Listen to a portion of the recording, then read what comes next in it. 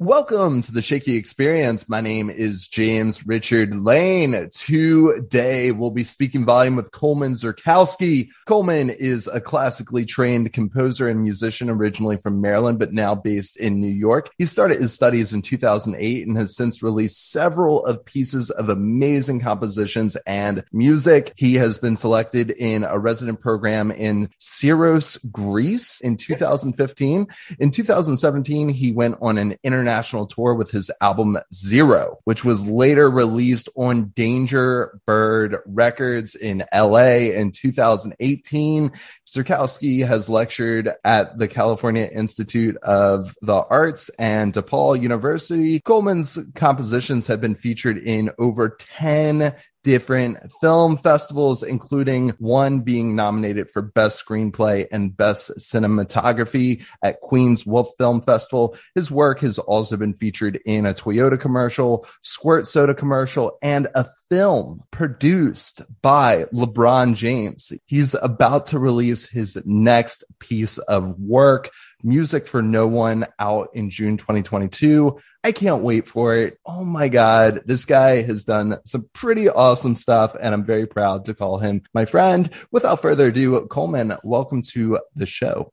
What's up, James? Thank you so much for having me. My pleasure, man. So how are you doing in 2022? I like to ask my guests that. Just after the past 2 years, it's been kind of rough out there, and I want to know, how's it going first and foremost? Well, things are good. I think I'm feeling excited for things related to music this summer. But luckily this year, it seems like things are more open, available now, especially with live music and travel. So I'm gradually, slowly organizing more and more shows, especially to promote Music for No One. Yeah, and Music for No One is a very interesting album because it has a unique concept of being released into a book, which is something that I'm really not familiar about. Can you talk to me a little bit about this upcoming release and what people can expect from it? Yeah, so the piece, I composed it and created and developed it, I would say very reactionary to the limitations on live music during the pandemic, particularly like during the heart of lockdown when musicians couldn't meet up to play music or perform music, and we also couldn't gather to see live music. I just realized, even with how much people tried to overcome that limitation, like virtual performances, radio performances, nothing really quite replaced going to particularly a live acoustic concert, or just like I think there's something, and I think we all know now, especially after the pandemic, like there's something there when we all get together and just watch musicians do things. And I really, really miss this. And like I said, even though people tried to overcome that challenge, me included, I had a performance on Dublab Radio, but it just didn't quite fill the void. And so I started to think about, well, I wanted to create, so that's how I was feeling. And at the same time, I was working for a fitness app, which is called Aptive. And currently I also do audio editing for the app Calm. And I was doing, especially during the pandemic, a lot of people were passing the time indoors. So things like digital audio content were just really popular at the time. So I was producing a lot of content for Aptive. And so a lot of my days would just be spent like on Zoom meetings and listening to things. And I think a lot of people can also sympathize with this exhaustion from screen time and also just taking in things digitally. And so at that time, I would want to listen to music, but the day would end and I just didn't want to be anywhere near my phone or my computer. So I started reading lots of books, and I think the first book I read that it got me really back into reading was Fear and Loathing in Las Vegas. But I started reading a bunch of books and just consuming a lot of books. And I was thinking, wow, I wish we could experience a concert like one experiences a book, like how you read a story and you imagine this entire novel. I wish we could experience a concert that way, and not like a description of a concert, but just it could be a channel to imagine all of the sounds and everything going on. So my way of doing that was first I composed the music and then I created illustrations and also text descriptions that people could follow along if they listen to the music or not. But hopefully the graphics will give them an idea of what the experience of the music feels like or sounds like. That way they could imagine that on their own. That way, if they did want to listen to the album, but they didn't want to listen to anything, they could read the book. Does that make sense? Sorta. Wow.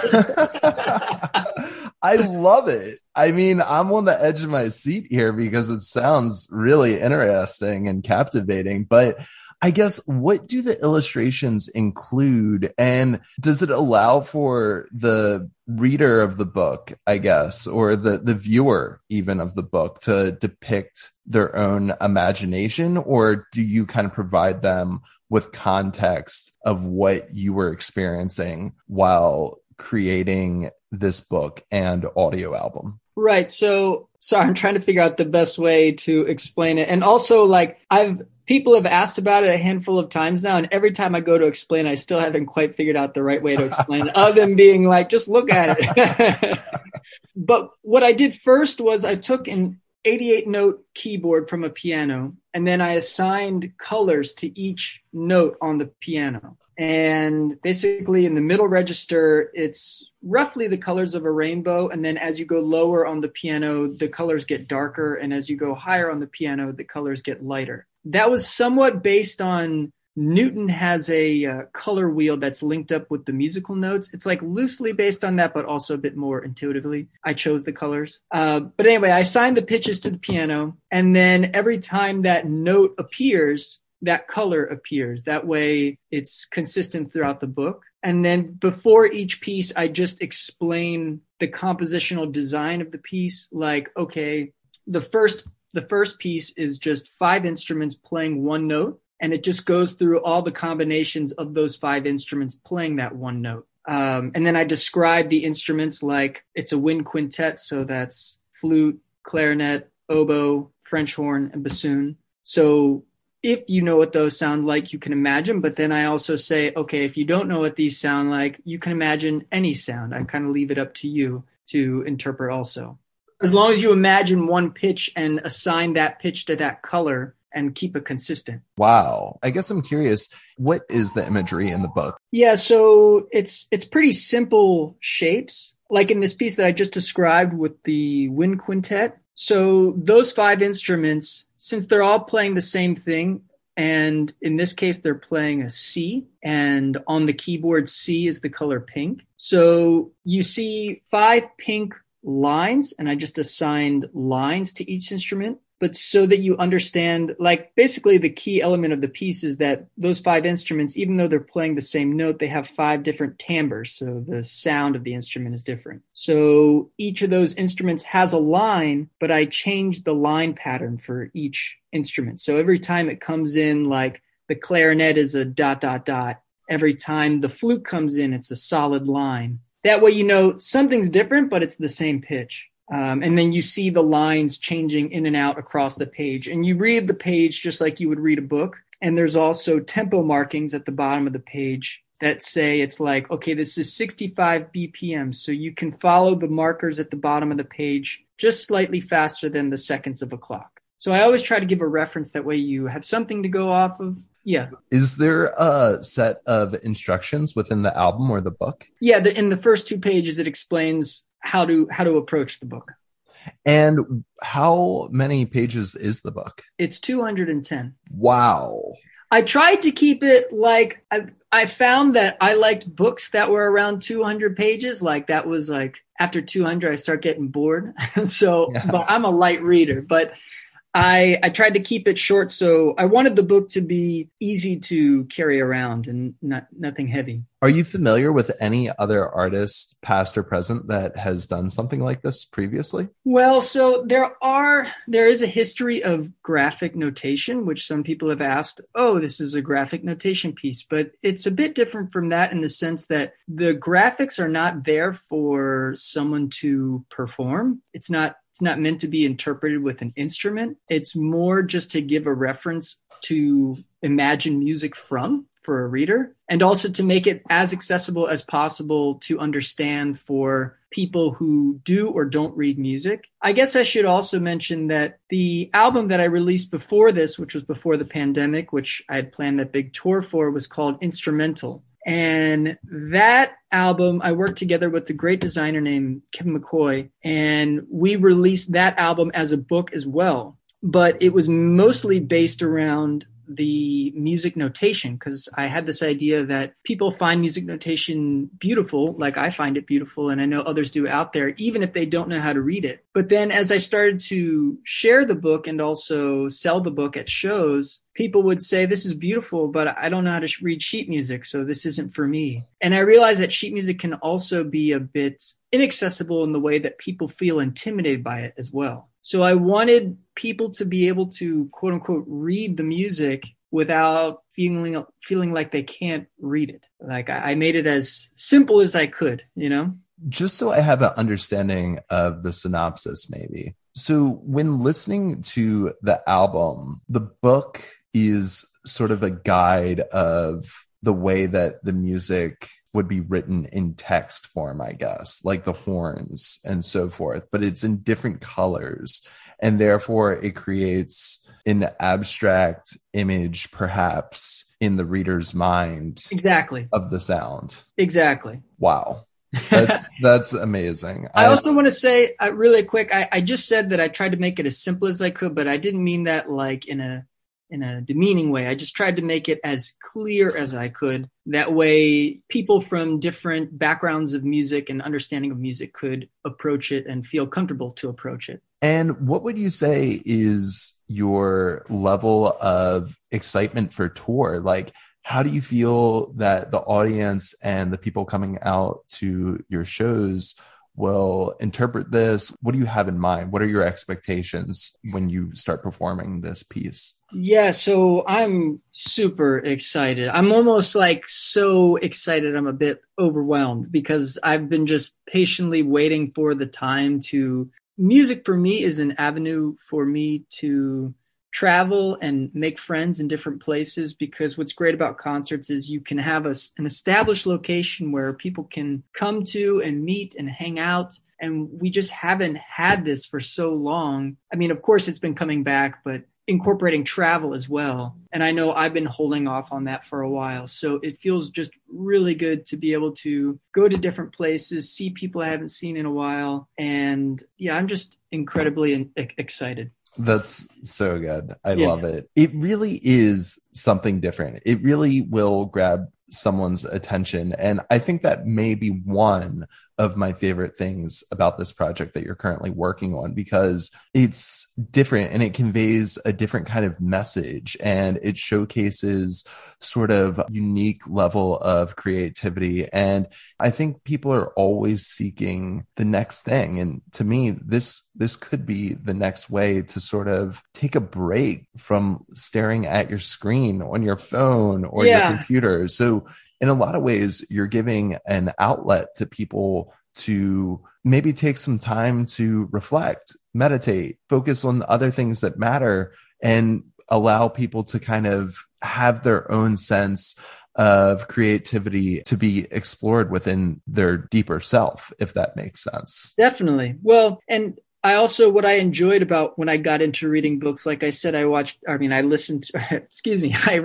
Fear and Loathing in Las Vegas, and then you get to watch the movie after. So I also hope that you could read the book and then listen to the recordings after and say, oh, that's what I imagined, or, oh, that's not what I imagined, but that's kind of interesting. That is really interesting. I love this, Coleman. I am a true fan. I will say, like, I don't know if I don't believe that it's anything. I don't know if I'm like completely changing the face of music or anything like that, because at the end of the day, it could seem like more of just a different kind of release, or like not a gimmick, but just, it's not like it's changing the music. All I wanted to do was just create. I had a theater friend who said it's radical accessibility, and I like that term. It's just like I want it to be so extremely accessible that it's just anybody could approach it, as well as just, I think the main thing was to be able to take in music and also unplug. Because when I was reading these books, it was such a relief to just look at paper and also use my imagination rather than just be blasted with visual and audio content all the time. Yeah, absolutely. And it kind of reminds me of a story I'll tell you later after the interview of something I've been working on with my music, but with QR codes and telling stories through QR codes, actually. But that's for another time. Well, I did want to mention, I think I messaged you this outside the interview, but the book includes a QR code with a link to the recording. So the album is still available online, but the book gives you the QR code to access that recording. Fascinating. Yeah. Wow. And is that available primarily through Bandcamp, or where could that recording be found when you scan? So you have your choice. It's on Spotify, Bandcamp, Apple Music. It's on YouTube. It's wherever I imagined people might look for music. It's there. That's awesome. And will the imagery of the book be featured anywhere besides the book? Other than on Bandcamp, you'll be able to purchase the book through Bandcamp, but otherwise the imagery is just in the book. Okay. I wasn't sure if there was like a slideshow on YouTube or something. I thought about doing that, like maybe releasing it as a PDF, but then I realized that might defeat the purpose of the book, which is exactly. Yeah, get away from computers. How many copies are there printed out for this book? Right now there's 70, but I used to do everything in like limited run of 100 or something like that, but I'm going to just keep going until, cause I've been really enjoying how excited people get about the book. So if people still want the book, I'm going to keep producing the book. And will it be available on sale at bookstores or record stores anywhere? I don't think that. I think I'm just going to be selling it at my shows as well as through Bandcamp or messaging me directly. Cool. Okay. Nice. Yeah. The real hustle. Exactly. Well, another part of the book is I wanted to design something that I could easily send out to people. And I realized that there's something really special about just giving somebody something of yours and making that connection, you know? Man, that's hitting home with me so much. Yeah. Another side story. But anyway, the name is also really interesting too, right? Like Music for No One. I mean, that gives me the impression that it's really obscure, esoteric, perhaps. And it doesn't present very welcoming to... It's radically accessible, but it's meant for no one. And it's music that's meant for not listening. Yes. Isn't that great? When I saw that, I thought, of course, classic Coleman. But I like how you contradict it, because it, again, captivates and stimulates the person to discover, why is it for no one? But It's also radically accessible for everyone at the same time. Music for no one is music for everyone, you know? Where did that name come from? So it actually came from, there was at Cal Arts, there's usually like the composition students set up a lot of concerts independently. And there were these friends of mine, Justin and Ed, that were organizing concerts at Cal Arts. And they had planned this concert that conflicted with like a bunch of other people's concerts. And they wanted me to write a piece for the concert, but they said, listen, you can write whatever you want. There's going to be probably like no one there. So I decided to write a piece for no one. And the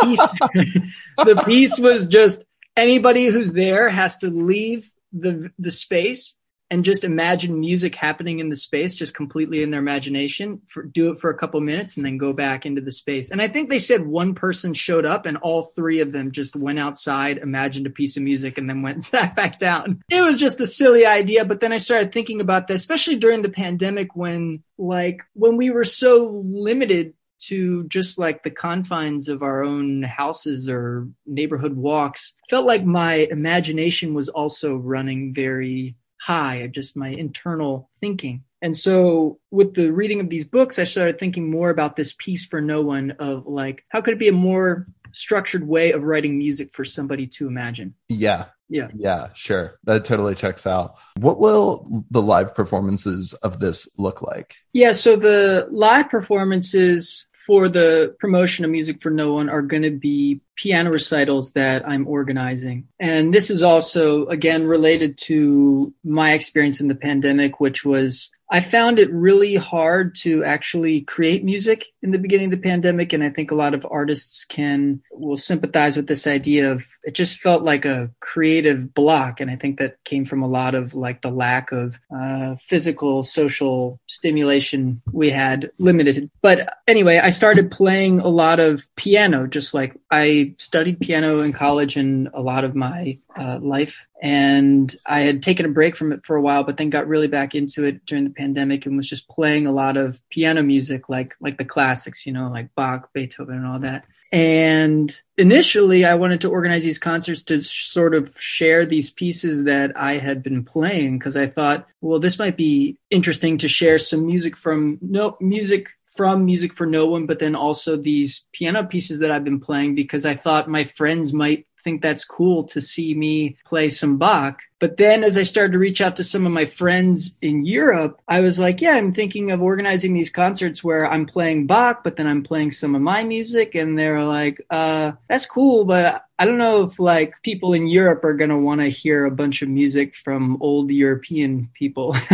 Yeah, sure. And they said it'll sound kind of like you're doing covers or something like that. And then so I thought, okay, I'll make these concerts more about an exhibition of music of mine, like some music from Zero, some music from another album, Instrumental, that I mentioned, some music from Music for No One, but all still based around the piano. So each piece of the concert, I'll like explain what's going on in the composition, kind of like I do in the book. Like I say, oh, it involves these instruments. This is what's going on in the piece. That way you know what to listen for and know how to approach each piece. And then I play the piece and then I explain again and then play the next piece. But like I said, most of the concerts will be exhibitions of my work. And I'm trying to make all the concerts a little different. That way it's not just like a repeat and each concert feels unique. Because I also, shortly after the pandemic, the first live concert that I did go to was it was at I'm trying to remember the name, Barge Music. Do you know about Barge Music? No. It's in New York. It's a classical venue where they perform classical music on a barge. So you sit on this barge and you're just like floating there while they perform the music. And it's really amazing. But they were doing the Bach cello suites. And that was like the first concert that I went to after restrictions were relaxed a little bit. And it was like, maybe there's 10 people there and then also a guy playing cello. And I just realized how much I missed those more intimate concerts where it's just some people there, one person sharing some music. And that's more what I wanted to achieve. Not really like big stadium sellouts, but more intimate piano recitals. Okay, gotcha. And will people be sitting down for these performances? Yes. And will the artwork be featured somewhere during these live performances? No, but I'm going to be bringing the books along with me. I'm like going to be like a traveling salesman, I'm going to be playing the music. I'm going to say, this is what it sounds like. If you like it, the books are in the back. And I'm sure I'll be doing a little show and tell with the books, but I'll have them with me. It's kind of funny because the way that you're sort of illustrating this picture, at least the way that I'm kind of understanding it, is when you're performing these music compositions and then having a book to go along with it, it almost reminds me of religion in a way. Like when someone is performing a piece at a church and people are reading from the Bible or another type of, book to go along with the piece. And the correlation there, it just sort of fascinates me a little bit because also when I was listening to the album Music for No One, one of the things that I noticed from it is track 7 did have sort of more of like a heavenly, I don't even know, like maybe even gospel sort of vibe to it. Is there religious influence within this release, do you feel like? Well, it is interesting you say that because Instrumental was very much inspired by Gregorian chant. And so the performances of that piece were actually primarily in churches. This piece, I would say, is not necessarily supposed to be like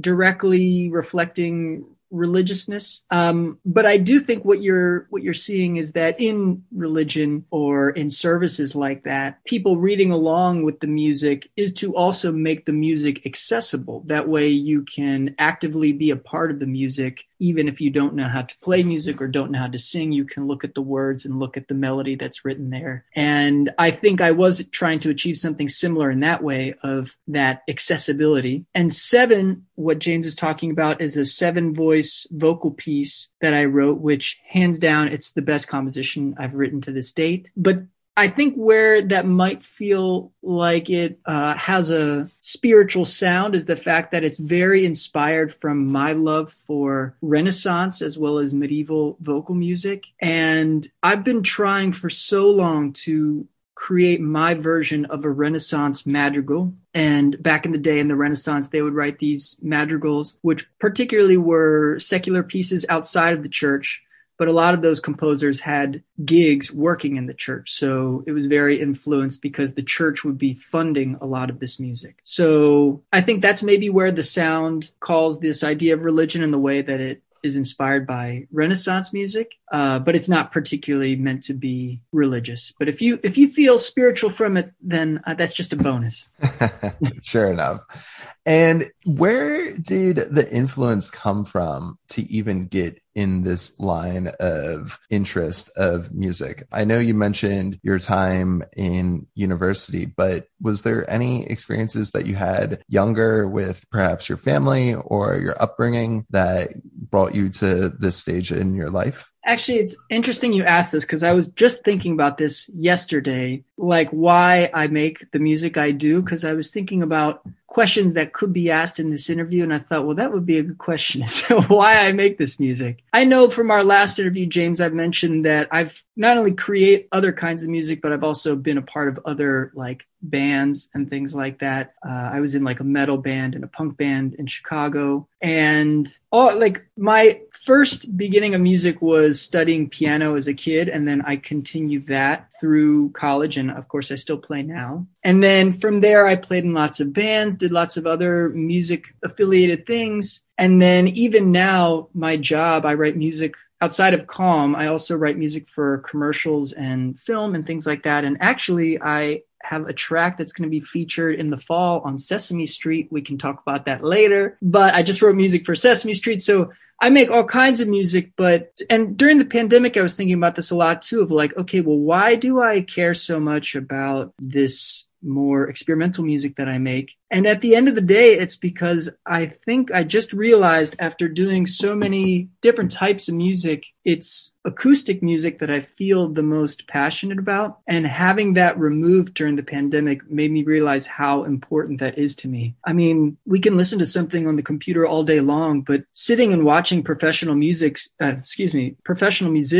create a harmonic sound is just incredible to me. Like, I think that is like so wild and amazing. And for me, my experimental music is an approach that I found to making acoustic music that still feels fresh and new, but also feels individual and unique to myself. So I'd say that explains it. I love that. Yeah. Great answer. Really solid stuff.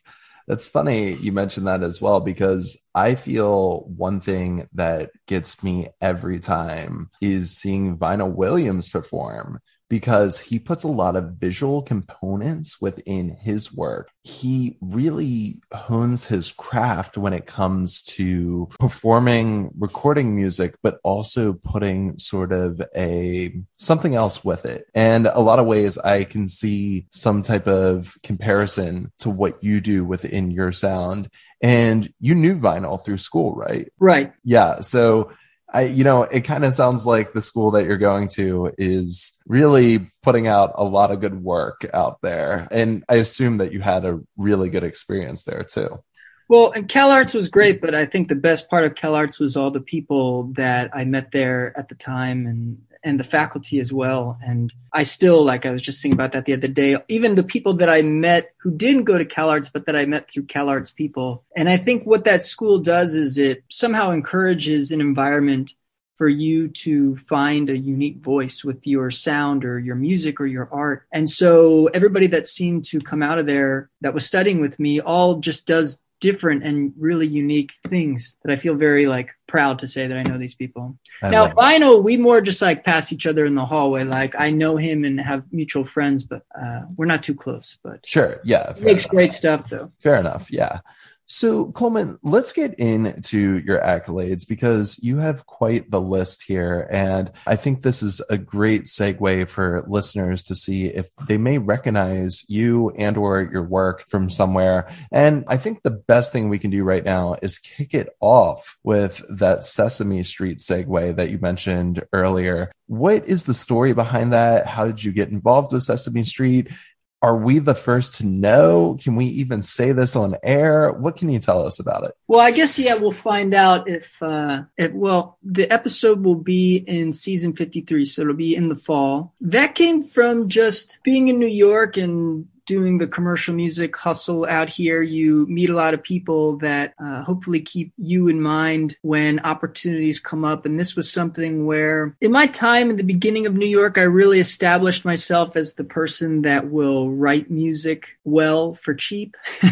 And that's come to bite me in the butt sometimes, but it's also worked out in other times. And this was one of those cases where they unfortunately had a bit of a tight budget for a section of music. And I was the guy that the guy thought of immediately, like, oh, Coleman's good with tight budgets. So they called me. But to me, it's fun. And if I'm getting paid something, that makes it even better. And they were actually, Sesame Street, the clients were really easy to work with. They loved the first draft I made. So it was all good. And will that be featured in an episode or a commercial? Where can we expect it? Yeah, the episode, I'm not sure which episode it is, but like I said, it's season 53. And all you need to know to remember it is F is for food. That's the name of the track. And it goes through different letters of the alphabet, and I had F. So if you're watching Sesame Street by chance and you see a segment about F is for food, you're listening to a #1 hit single by Coleman Zurkowski. That's so good. And do you have a month or a day when we can expect this to air? I think September, but I'm not quite sure. Gotcha. So you also worked on a movie that LeBron James produced. What is up with that, man? LeBron James is a star. How did this come to be? So that was another situation where the producer was on a tight budget and the editor knew me, and the editor reached out to me and knew I'd be down. But also, again, it's a great opportunity, and it was really great to work with them. In fact, that video has the most views of anything that I've ever written. What James is referring to is the uninterrupted videos, as many people might know them as. And I wrote all the music for the Josh Gordon documentary and the JJ Redick documentary. But they were a lot of fun to work with. And I'd also like to plug right here, I also wrote music to a feature film, which is unrelated to these LeBron James films, but it's now available. And it's actually it's a great film, and I feel excited because it's my first feature film. Do you mind if we segue into this, James? Absolutely, please. So during the pandemic, I also worked on a full-length feature film. Like I said, it was my first full-length feature film, and it's with director Mackenzie Morrow, and it's called Exposure 36. And just a couple of months ago, it got picked up for distribution, and it's now available on Amazon. I don't think it's available on Netflix, although I think you can rent it. But basically, every major streaming platform, you can rent it and watch it, and it just feels pretty cool to have my music on a feature film that you can stream like that. That's so thriller. Is there any people, actors, producers, etc., that we may recognize from the film? I think it's all of our debut, but hopefully, in the next couple of years, you'll be saying you recognize all of us, Great outlook. I do love that. So speaking of which, that's also another great segue to I think it was about 10 or so film festivals that your music, your compositions had been featured in a film or so for several of these film festivals. Had you gone to the film festivals, and what has these experiences been like for you? In some cases, I did go to the film festivals. I have a bit of a complicated relationship with film festivals, as I think some filmmakers do. I find them interesting that they do, they are wonderful accolades and they can be great opportunities for filmmakers to have their work discovered. But I've also found that they can take advantage of a lot of filmmakers' want to be discovered. A lot of those film festivals cost money to be in, and I know they cost money to put on as well. But I have been in a handful of film festivals, and in some cases, nothing much has come out of them. But it is still fun to go and see the film on a big screen, which feels really good. And through these accolades that we've been talking about, have you noticed anyone discovering your compositions and or music through these pieces of work? Have people reached out to you previously from LeBron James, from these film festivals, from Danger Bird Records, etc.? Yeah, it's kind of interesting. So the film festivals, somewhat a little bit. I mean, what's great about that is they've provided me an opportunity to meet people, like kind of like concerts, a film festival you can go to and meet people. Of course, the residency that I did was also part of the Sirius Film Festival, which was another great way to meet people, especially internationally. The LeBron James videos, unfortunately, my name's not mentioned on there, so most people don't know that I did those. They'll be like, oh, I watched those, but I didn't realize that was your music.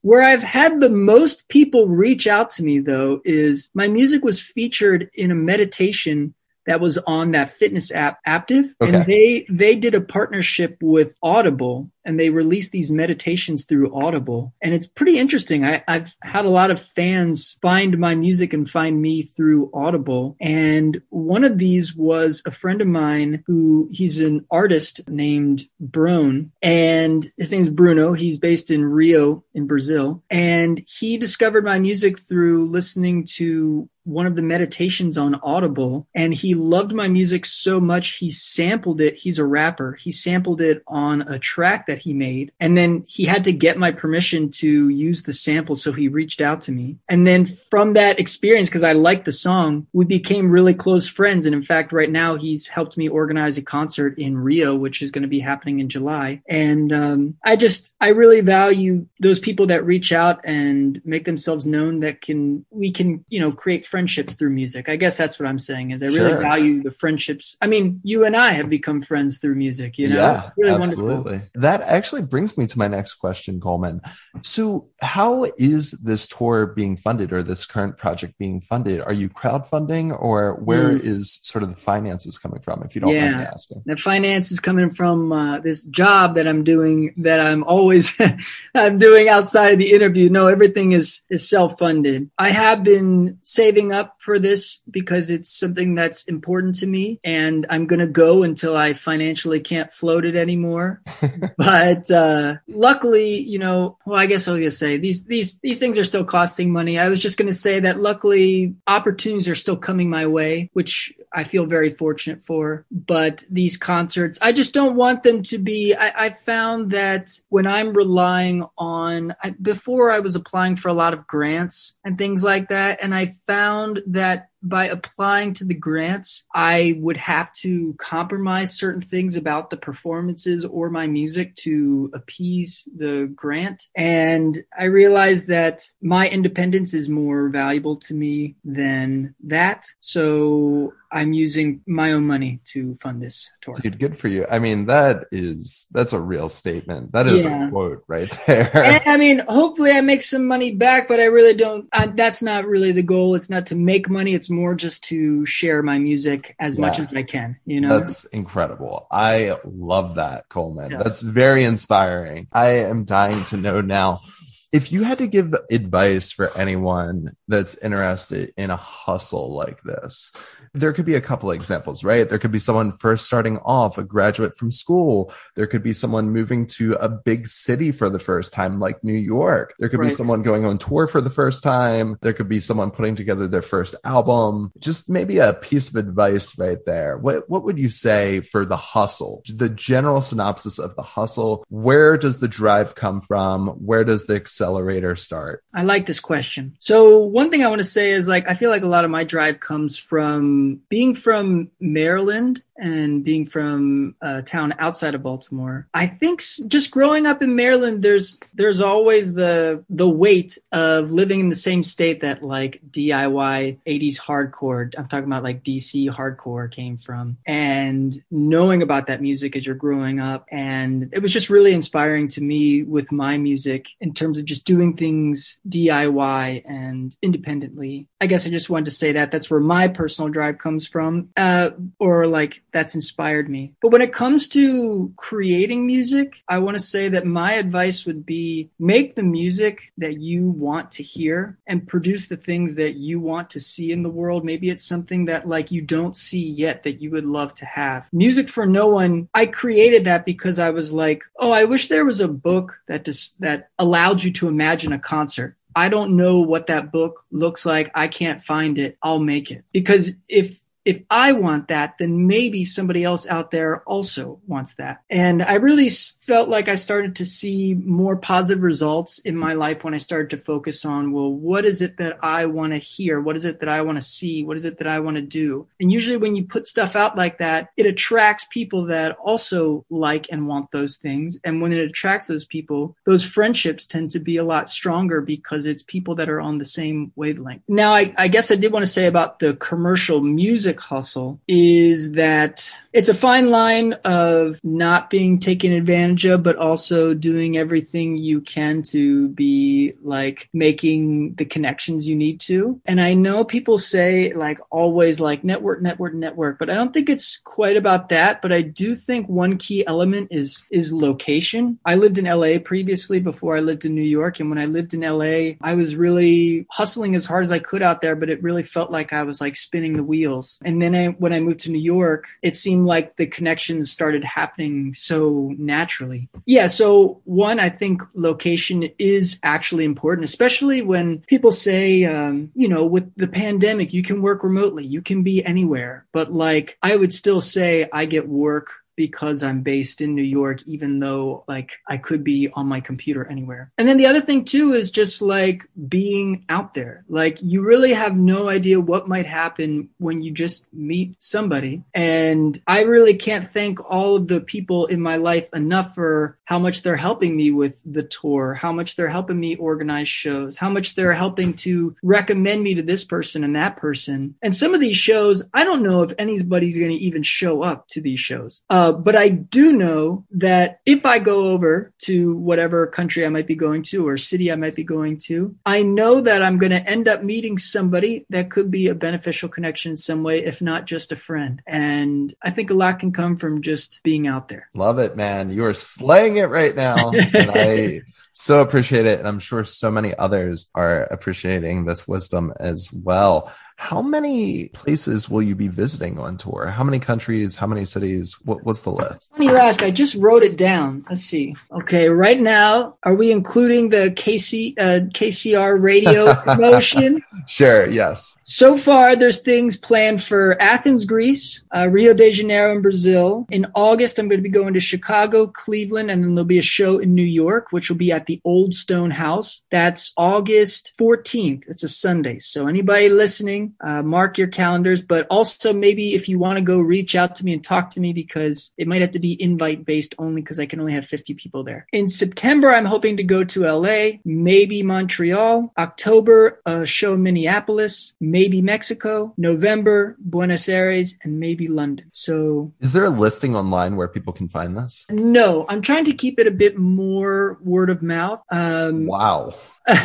But as the events get closer, there'll be more like Facebook events and things like that. But if you are interested, like if you'd like to see a show near you, or if you want to work together to organize something, find me on Instagram. My profile is public. You can hit me up or anything like that. And I will be posting like if something is happening in a certain city to know about. But things aren't definite until they get a bit closer. That's all. And just so everyone knows, the episode will be featured the Shaky Experience Coleman Zurkowski interview on Spotify and most streaming platforms.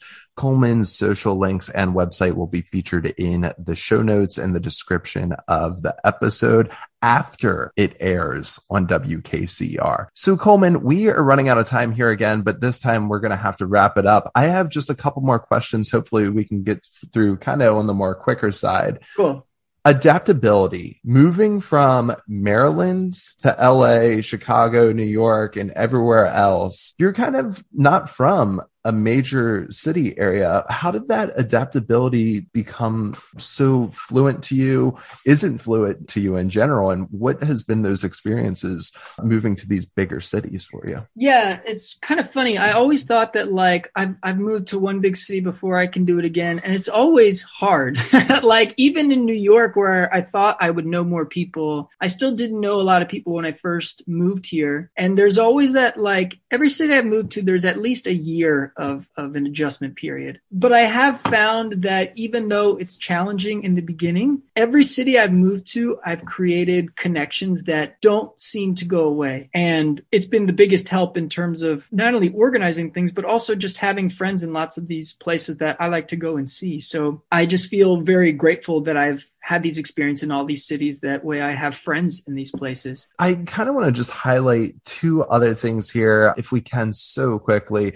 Danger Bird Records, the fact that you released music with them is so freaking cool, in my opinion, because Danger Bird Records has released music with Fits in the Tantrum, Hot Hot Heat, Minus the Bear, Seawolf, and more. Was that a moment of excitement for you? Can you kind of describe those emotions really quickly, what that was like? For starters, I think that was also kind of that experience could offer some wisdom, but that's also why I do things, I think, independently and just put things out there because I want to. But Zero was an album that I just wanted to tour it. It was important to me to share it, and I had no expectation. Actually, I think that goes back to the advice that I wanted to say before, which is like to remove your expectation of what could happen. Like with this tour for Music for No One, I don't know what's going to happen, and I'm not going to expect anything. Like I could totally spend all my money and be totally broke at the end, but at least I shared my music and I'll be happy. Zero, the tour, was the same way. I was just sharing the music, no expectations of anything happening. And then Danger Bird saw the listing for the Wolf, which is a venue in LA, and they checked out the album, were into it. And it's just, I would have never expected anything like that. That's so, so cool. And, you know, I really want to encourage anyone to reach out to Coleman about his experiences, his stories.